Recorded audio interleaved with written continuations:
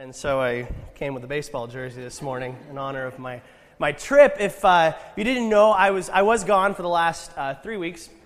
We got months. I was trying to make it look good. Do we need to go to input? How's it looking? Let's try and put one. There we go. Yeah. Thanks, Emily. For the last 3 months, I was gone on a baseball venture I called 30 for 30, Summer of Baseball. I turned 30 in April. I went to 30 Major League Baseball parks to celebrate that. It was each of the Major League Baseball parks. If you do want to check it out, shameless plug here, justinfranchino.tumblr.com will provide you with the rest of the details. I blogged while I was gone this summer. A lot of pictures, updates, stories would be found there. Tumblr is spelt without an E in this case. I didn't become illiterate over the summer. A couple things, just real quick. Here's some number crunching, kind of recap of what I did this summer. Days spent not contributing to society, 6. That was the total amount of time I was gone. I visited 30 stadiums, praise the Lord, not a rain out the whole summer, which was amazing. I drove 15,895 miles in my rental Prius out of Seattle. And I traveled over 20,000 miles, including planes and bumming rides off other people. I occupied 43 of the 50 states this summer, including 2 of the Canadian provinces. The Toronto Blue Jays play up there in Ontario, so I got to go to Canada as well. And probably the coolest part of the trip, I stayed with over 25 different people or families. Most of them I knew. That's a whole nother story. That was easily the best part of the trip, though, was all of the family and friends, old college roommates I hadn't seen since we were all skinny.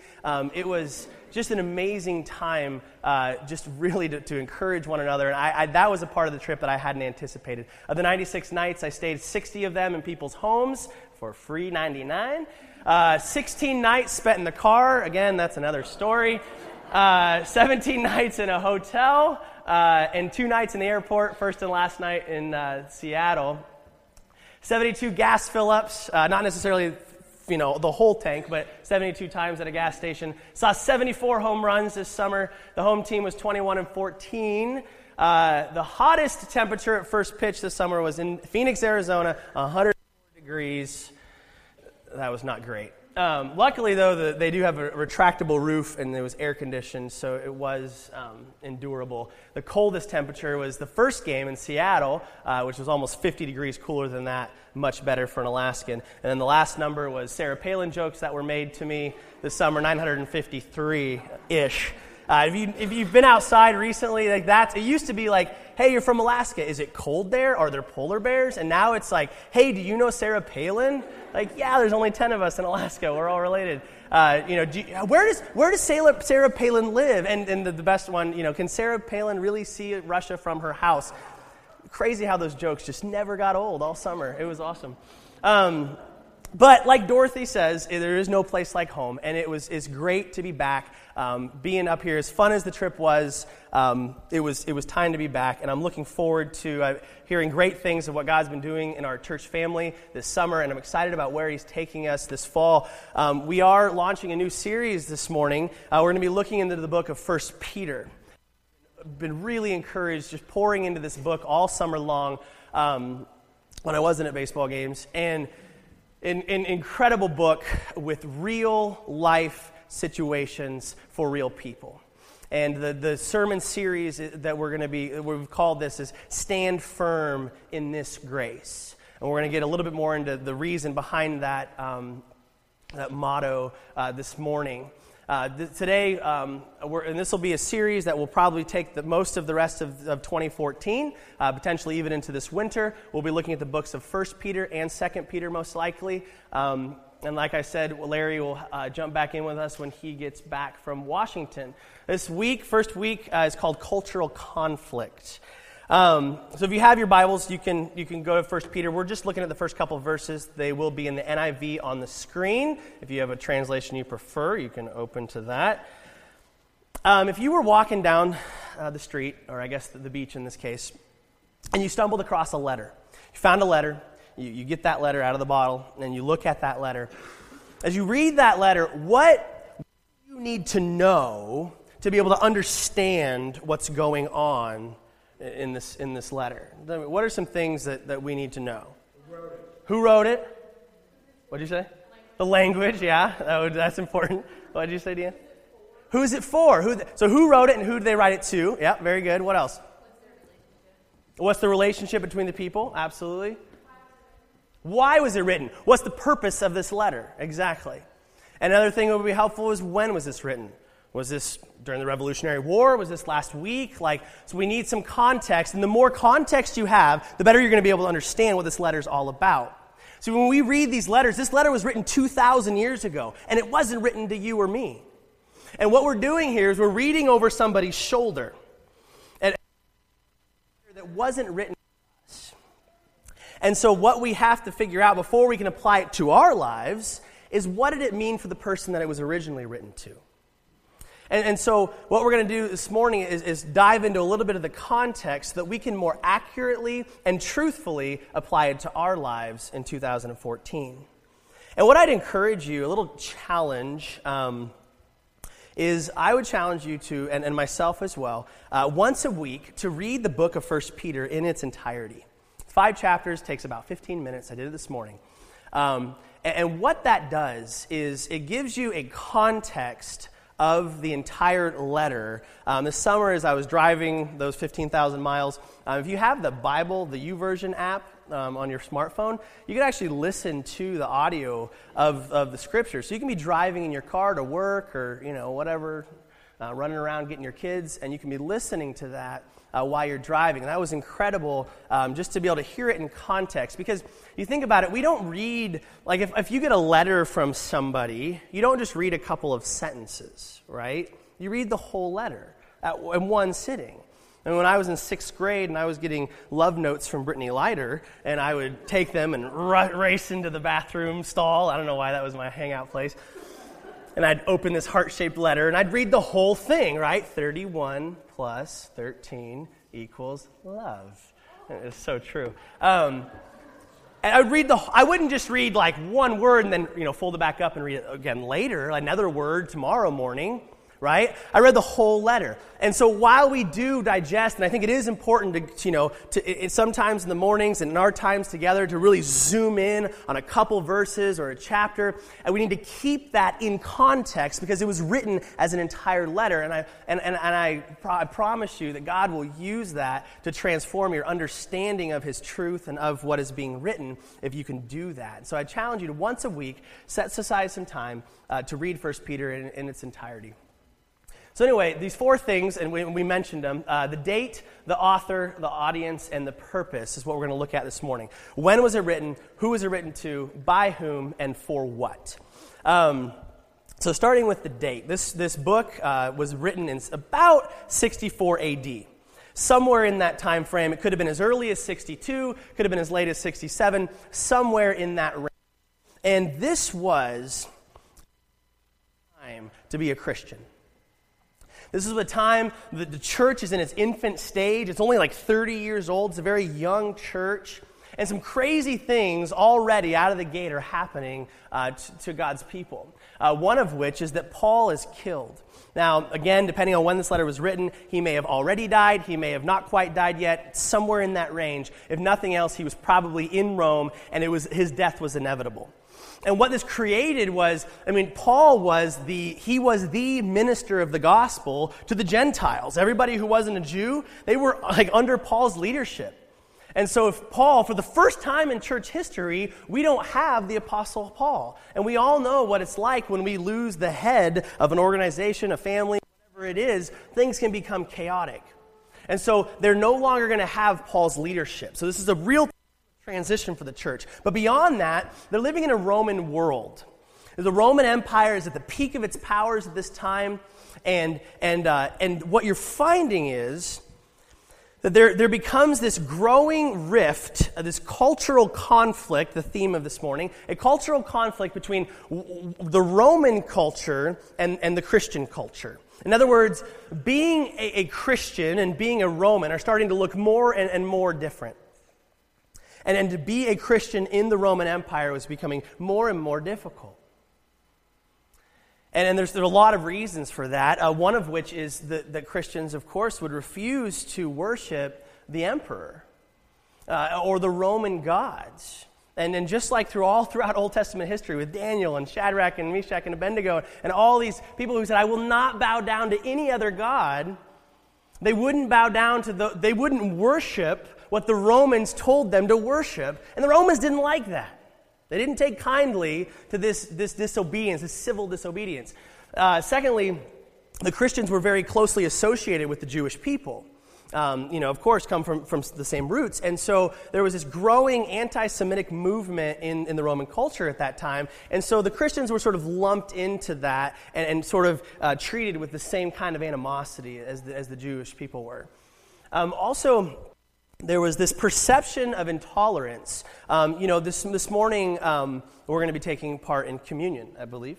And what we believe that communion is only for believers, and if you're not a believer, that's not for you. And they were having the Lord's Supper at this time, and they said that this isn't for what they referred to as the pagans. That the pagans couldn't sit at the table and have the Lord's Supper with them. Well, that was seen as intolerant. That was seen as exclusivity, and the Romans didn't like that, and so they started accusing the Christians of all of these things, such as cannibalism. They said they're over there, they're eating the Lord's flesh and drinking his blood. Weird stuff going on there, these cannibals. And they started to spread these rumors about the Christians. This also spread into the area of sexuality. As you know, we see in Scripture a lot of times where Paul or Peter will say, greet one another with a holy kiss. That was a common practice in early culture to do that. And men with men, women with women, women with men, back and forth. And so because of this, again, because they didn't like the Christians, they started saying, well, the Christians are practicing homosexuality. Men are kissing men. And they started to accuse them of orgies and all of these things in regard to sexuality that kind of stemmed from these practices like this. And then finally, pertaining to marriage, there was a lot of issues, one of which was you had these prominent Roman figures, and their wives often were turning to Christ. And so what would happen is the husbands don't like that, of course, and so the church is being charged of practicing insubordination, that you're not being submissive within a marriage relationship. Now, does any of this ring true for today? Issues in our culture with marriage, sexuality, intolerance, worship. The things that the first century Christians were experiencing here in Rome are the very things that we're experiencing in our society today. And I think that we all see pretty clearly that there is this growing rift, this growing cultural divide, this conflict between what it looks like to be a Christian and what it looks like to be an American. And it's becoming more and more difficult, and I'm not here to do doomsday stuff and whatever. Every culture is saturated with sin. But our culture is looking less and less like what it looks like to be a Christian. Which to me is exciting.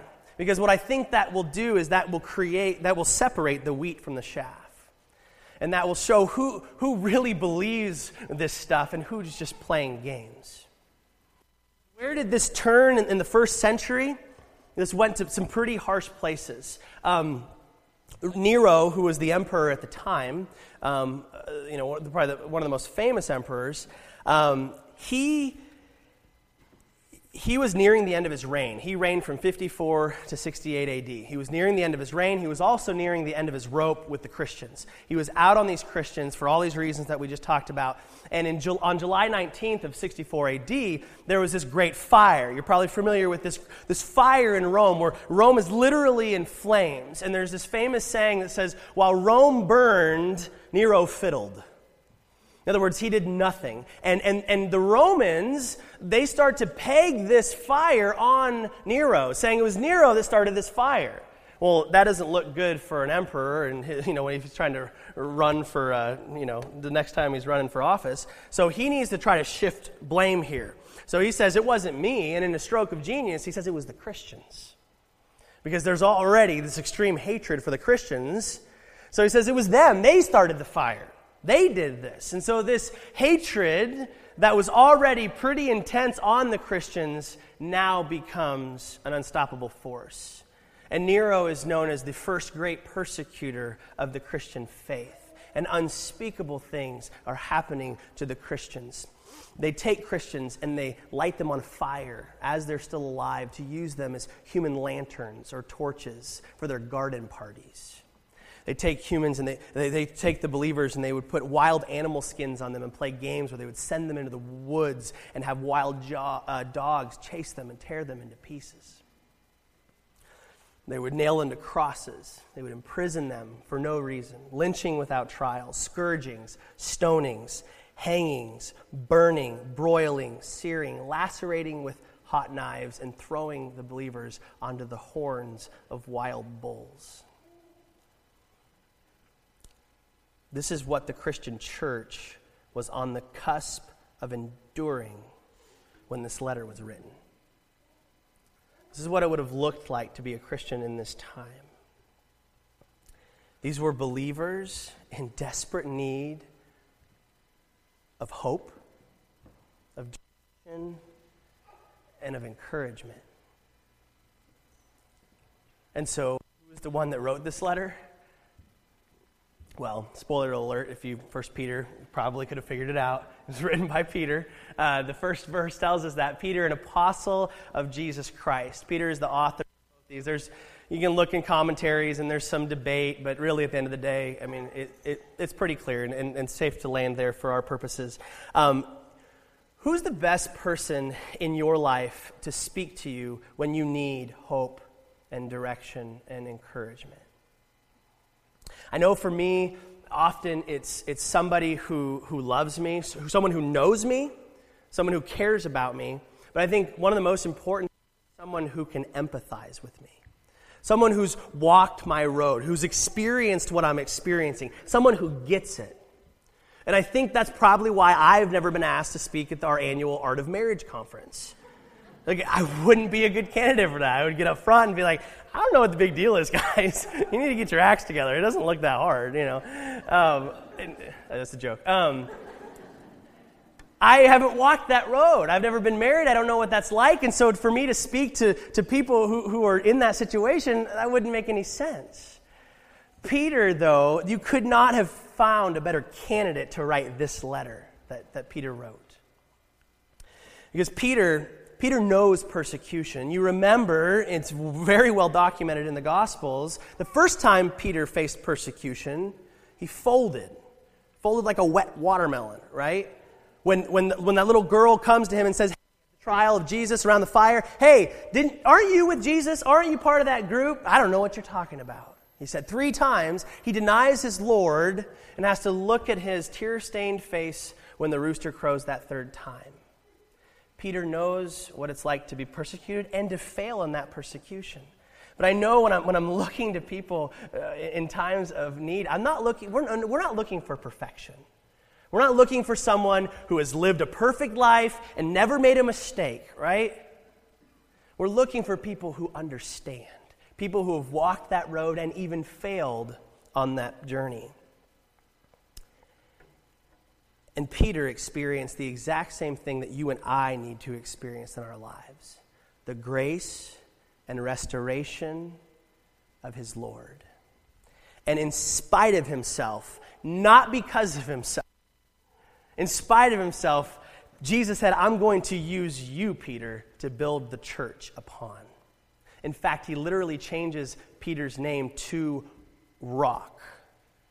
He said, you're the rock, you're the foundation that I'm going to build my church on, not because of how strong you are, not because of how well you persevere in the midst of persecution, but because I am the God that chose you and will go with you.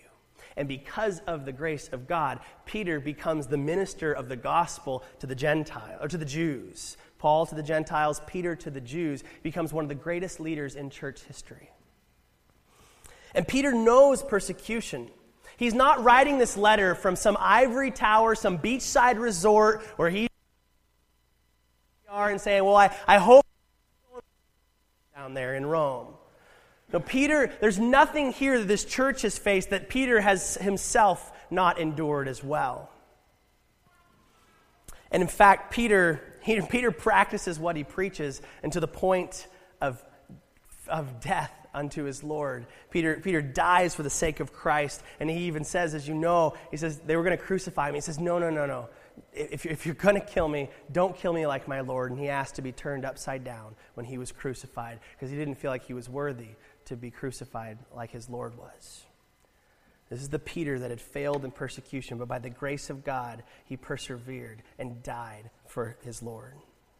And this is what qualifies Peter to utter these words. In chapter 4, so then, those who suffer according to God's will should commit themselves to their faithful Creator and continue to do good. This isn't just cheap advice. This is somebody who had committed himself his entire life to his faithful Creator, and in the midst of suffering, continued to do the good work. And in chapter 5, he says, and the God of all grace, who called you to his eternal glory in Christ, after you have suffered, look, he says, a little while, in the scheme of eternity, it's just a little bit of suffering, he will himself restore you and make you strong, firm, and steadfast. Peter had himself experienced the restoration of his Lord and been made strong and firm and held stand fast by the grace of God. So this is Peter. This is the one who writes, who pens these words. And who does he write to? He says in the second half of verse 1, to God's elect, strangers in the world, scattered throughout Pontus, Galatia, Cappadocia, Asia, and Bithynia. These are the people. And this is who they are, where they're from, but then he gives us what the most important thing about their identity. He says, who have been chosen according to the foreknowledge of God the Father, through the sanctifying work of the Spirit, for obedience to Jesus Christ and sprinkling by his blood. Grace and peace be yours in abundance. He says, more important than where you're from or what your name is. And this is a great nod to the Trinity here, where he talks about all three parts of the Godhead and their intimate involvement in our lives, that God chose you, that the Spirit set you apart and made you holy, and that Jesus sprinkled you with his blood as we are obedient to him. He says this is what matters most about you. But then sort of working backward, these Christians that he's referring to, this would be probably mostly Jew and Gentile, a combination of the two. And because of the region, probably mostly Gentiles. And they lived in these 5 Roman provinces that he mentions here. Now, that was different on my computer. This is a distorted view of the Roman Empire. And up here in the top right is modern-day Turkey. Just picture in your mind modern-day Turkey with your great imaginations, and it's right there. These 5 Roman provinces were kind of on the fringe. They were sort of like the Sterling or Nikiski of the area, where they're kind of out there and in a lot of ways. And so Paul is sort of, or Peter, I'm going to say Paul a lot on accident because that's usually who we're talking about in these letters. Peter wrote to these people.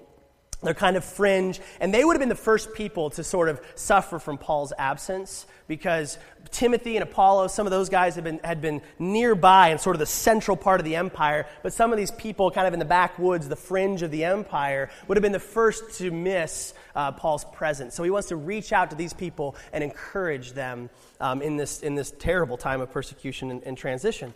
And so he writes to these people, and it's an interesting term that he uses here. The term he uses, he says, to God's elect, strangers in the world. Now, this term could probably be better translated, and is in other translations, elect exiles. And maybe even a better rendition, a truer to the original meaning, would have been resident aliens. Resident aliens. And so what you see, and a guy, a pastor from the Village Church in Texas, who I got a lot of my sources from in this sermon, he said it this way, maybe even better understanding for our modern day context, would be refugee millionaires. Refugee millionaires. Think about that concept. These terms are what we call oxymorons, jumbo shrimp, military intelligence. When there's 2 words that are inherently contradictory and they're put together to make a phrase, this is a refugee millionaire, a resident alien, someone who lives here but doesn't live here, someone who has much but in actuality, someone who has nothing but in actuality has much. And this pastor from the Village Church said it this way. He said, if I can find it, He said, "You are at the same time the most despised and looked down upon in the entire world," the Christians were, "and yet the richest and most blessed in Jesus Christ of anybody on the face of the planet." And this applies to us, does it not? We are refugees, we are aliens, we are exiles. This is not our home. I experienced that a lot this summer, of course, driving around from place to place, none of which of these places were my home. I remember I never felt more out of place than in New Orleans, Louisiana. Driving around downtown New Orleans and saying, this place is insane. I drove past Bourbon Street and just kept right on driving. I'm not even going to, the heat, the humidity, the crazy masks, I only tried on one of them. This strange place. This place is very different. And I was there. I was occupying that space, but I clearly didn't belong there. That was not my home. I didn't fit in there. And we are not from this world. We are residents. This is where we live, but this is not our home in that spiritual sense. And yet, so often, we look way too comfortable here. And we put our hopes in the things that the locals put their hopes in. The Christians throughout history were the most persecuted of any people in the history of the world. There's never no group of people have been more persecuted than the Christians. And yet there's no people on earth that will experience more eternal blessing and favor from our God than his bride. And so these people in Turkey, they're scared. They've been outcast. They've been persecuted. They're intimidated. They are discouraged. And then this letter comes in the mail. And this is the letter that we get the privilege of reading 2,000 years later. What's the purpose? Why did Peter write to these people on the fringe of the Roman Empire? This is how he starts the letter. They rip open this letter, and after he gives this brief introduction of who I am and who you are, this is where he starts. He says, "Praise be to the God and Father of our Lord Jesus Christ.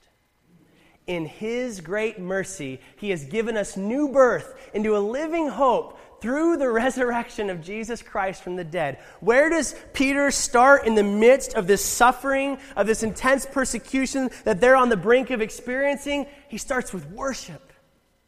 He starts and says, "Praise God." Praise God. And praise God for what? Praise God for my salvation. Praise God for the salvation of my soul, that I've been moved from darkness to light based on his mercy, not the fact that I deserve it. And he says he's given us new life and he's given us hope. And what does he say this hope is found on? He does not say this is hope that's found on my feelings and the warm squishies that I get on Sunday morning from singing worship songs. Now, is that good? It is, but that's not where my hope is found. And my hope is not found, praise God, on my own ability to follow the rules and be a good person. He says, my hope rests on what? The resurrection of Jesus.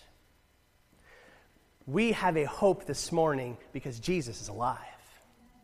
We have a hope this morning because we serve a God who is living and seated at the right hand of the Father, a God who is no longer in the grave. That's how we know. That's the hope. That's the vision that we have before us that can keep us going this morning. We have this hope. And then he goes on to say, and into an inheritance that can never perish, spoil, or fade, kept in you for heaven. So this gets better. He says, not only are you saved, but he says there's this thing. God's got this amazing retirement plan for you. When you die and you finish it all, he's got this inheritance saved in heaven for you, and it will never go bad. It will never spoil or fade. Jesus said it's in a place where moth and rust cannot destroy. He says, the world can torture you, can mock you, can kill you, but they can't touch what God has in store for you. That's the inheritance that you and I have waiting for us. And then he says in verse 5, who through faith are shielded by God's power until the coming of the salvation that is ready to be revealed in the last time. So, you see, it gets even better. He says you've been saved, you have this inheritance waiting for you in heaven, and God personally guarantees through his own power to guard you and keep you until that day. I mean, this blows the mind. God, I picture it like like a platoon of Navy SEALs who are just huddled around you and getting you through the battle, getting you through the war to protect you. But God says it's my power, which is unparalleled in the universe. So really, it's like taking the Navy SEALs and moving through like a fourth grade dodgeball game. It's like you have nothing to worry about. Now, will there be suffering? Will there be pain along the way? Yes. But we are persecuted, not abandoned. We are struck down, but not destroyed. And God says, I've got something for you that you can't even imagine, and I promise you that through my power, I'll get you there. Now, it seems a little strange that this is where Peter, I mean, if someone comes to you and they're going through something rough, and they've got problems, and they come to you with a crisis, I know for me, I immediately snap into action. About this crisis. Let's figure out this crisis. Let's address this thing that's going on in your life. Peter starts by waxing poetic about our salvation and this inheritance and sort of this. Why would he start there? Shouldn't he address this suffering, this immediate concern? Well, Jeff Dryden, a commentator, he said it this way. He said the reason Peter starts here in these first 3 verses is because, for this reason. He says, Peter's primary intention, the purpose that he's writing this letter, his primary intention in writing this letter is to build character into the hearers. Now, follow me on this line of reasoning. He says his primary purpose, his intention for writing this letter is to build character into his hearers. And Dryden's argument is that Peter knows the best way to see character developed in these people is to give them what he calls a narrative vision of life. In other words, to give them the big story, the big picture. To give them this beautiful image, this beautiful promise that God has given us. And he says that, it's that promise, it's that vision that is going to transform them, is going to build character in them, and is going to compel them to persevere when the going gets rough. Peter knows that you don't start with a list of do's and don'ts. You don't start with all the moral regulations. You start with this hope-filled vision, and that's what it will inspire. Let's say that I have a young basketball player. I know it was a summer of baseball, but you know where my heart is. You have a young basketball player and you want to see him become great. What do you do to try to see that happens, that comes through fruition? You don't sit him down day one and say, I want to go over all the violations in the basketball handbook and show you what you should do, what you shouldn't do. That's not going to inspire him. That's not going to compel him to greatness. What you do is you take him to an NBA game. You take him to an arena packed with thousands of fans. And you show him, see there in the middle of that court? That's LeBron. And he's back in Cleveland. You say, I want you to watch him because that's greatness. And I want you to look at him because if you stick with it, if you work hard, that's where you could be headed. I know he won't become 6'6" and black, but you could be headed. You show them this vision of greatness and what could be achieved if you push through. Let's say you had a young girl, a budding cellist, okay? She wants to play, is that what you call someone who plays the cello? I would assume. You don't start with all the rules, all the techniques. You do a concert. You show her some famous cellist. I'm sure they're out there. I don't know who they are. Yeah. And so you take... That is a famous cellist. Jacob.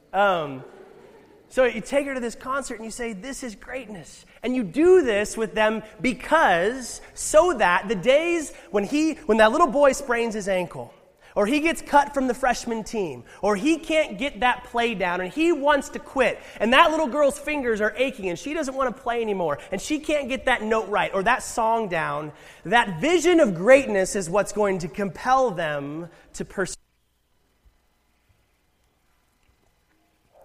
So if you're sitting here this morning, and you don't feel transformed, you say, I don't get it. I'm not seeing it. I'm not feeling it. and you feel like giving up, very likely it's because Christianity for you has been boiled down to a list of do's and don'ts, and moral regulations that you're supposed to follow. And when the going gets tough, what am I doing? And if that's what we make it about, if we make it about stopping to do the bad things and trying to do the good things, we're going to only go one of two places. It's going to lead us toward hypocrisy, where we pretend that we're doing good, but on the inside we know we're falling apart, or it's going to lead us to despair, and we recognize that we have nothing to stand on. But perhaps you have never seen, or perhaps you've lost this vision that's painted here in verses 3 through 5. This vision of our great salvation based on the mercy and goodness of God. This inheritance reserved for us and His power that will protect us until that salvation is fully realized. That's what will change us. And we'll end here, the purpose of this letter. The theme verse, kind of the thing we're going to kind of continue to circle as we go through this study together, is found in 1 Peter, the last chapter 5, verse 12. I love this. Peter just comes out. He makes this easy. I didn't have to do a lot of studying because he just tells us exactly what his purpose is. He says, my purpose in writing is, there you go. Hey, thank you, Peter. My purpose in writing you is to encourage you and assure you, to give you courage and to make sure you know that what you are experiencing, and check this out, is truly part of God's grace for you. Think about what he's just said. He says that suffering that you're going through, that hardship, when you can't see the light at the end of the tunnel, when you're being persecuted for what you believe, he says that's part of God's grace for you. He said that's part of, and grace is unmerited favor, it's goodness, it's blessing. He says part of God's goodness to you is going through this suffering. Now what that means, we're going to unpack in the weeks to come. And this is his charge to the people in 64 AD, and I believe our charge in 2014. He says, stand firm in this grace. Stand firm in this grace. And I love this because it's a charge to us to stand firm. But he doesn't say stand firm in your own ability to figure things out. Stand firm in your own strength. Stand firm in your own intellect. Stand firm in your good looks. He says stand firm in the grace of God manifest in the person of Jesus Christ. That is the only foundation that we can stand on, that we will not sink upon. He says, stand firm in this grace. And the reason that I think it's so important for us to go through this book together is because we live in this world, this growing cultural conflict between what it means to be a Christian and what that looks like to live in America today. And we need to know these truths so that we can stand firm. When that job interview comes and they ask you what you believe, that you will stand firm. Many of you are going to school soon. And when that professor or that high school teacher comes down on you for what you believe, when he mocks you, when he challenges you with these other ideas, that you will stand firm, that you'll have an answer. When that coworker, when that neighbor challenges you, say, why do you believe that? That you'll know what to say, that you'll stand firm. And when doing the wrong thing is so much easier than doing the right thing, that we'll stand firm. And this is what Peter says in chapter 3. He says, but even if you should suffer for what is right, you are blessed. Do not fear what they fear. Do not be frightened. This is not our home. We don't live under the same rules as these people. And then he says in the verse that you probably know, but in your heart, set apart Christ as Lord. There's one boss. There's one leader. There's one who is more powerful than all, and that's him. He's our Lord. He says, always be prepared to give an answer to everyone who asks you to give the reason for the hope that you have. But do this with gentleness and respect. We need to be ready to stand firm and give an answer when the world asks why. Why this hope? Why do you believe what you believe? And notice that it says, do this with gentleness and respect. And this is an area that we as a church can learn a lot in. We have a lot of growing up to do. And that a lot of this our nation, we have smeared the name of Christ, not because the gospel offends, but so often we make the gospel offensive in our presentation. And we give Christianity a bad name because of the way that we conduct ourselves and the words that come out of our mouth. But again, that'll be something that we get into deeper as the study goes on. My prayer for this over the course of this series is that we'll have this beautiful vision painted for us of the salvation that we've been given, of the inheritance that's in store for us, and the power and grace of God that will get us through, that will compel us to persevere, that will give us character, that character might be built in the midst of suffering in this world, because the suffering is real and the pain is real, but so is God. And that we would be ready and that we would stand firm in this grace. Let's pray. Father, we live in a world that is not our home. You've sent us here, you've kept us here so that we could spread your word, so that we might rescue more sinners from the grips of sin and hell and separation from you. But Father, this is not where we are from. And that's evidenced every day. Father, this world is hard. And we're going through difficult things and trials and sufferings. And from all sides, Lord, sometimes it feels like the walls are caving in. Father, I pray that you would lift our chins this morning so that we might see your grace and we might stand firm on the rock of your Son. And Father, may we study this book together, that you would apply it to our hearts so that we would be prepared, that we would be students of the word, soldiers of your army, so that we're ready, so that when the battle comes, we are tested and we remain true. Not based on our own ability to stand, but based on the grace that we are firmly planted upon. Father, we love you and we thank you that you have snatched us out of darkness and moved us into light. We look forward to the inheritance that you have in heaven waiting for us when our salvation is realized. And we thank you that every single morning your mercies are new. And you give us the grace to get through the day and to be who you've called us to be. May we be holy as you are holy. We thank you for your grace. May we stand firm in it. And it's in your Son's name we pray. Amen.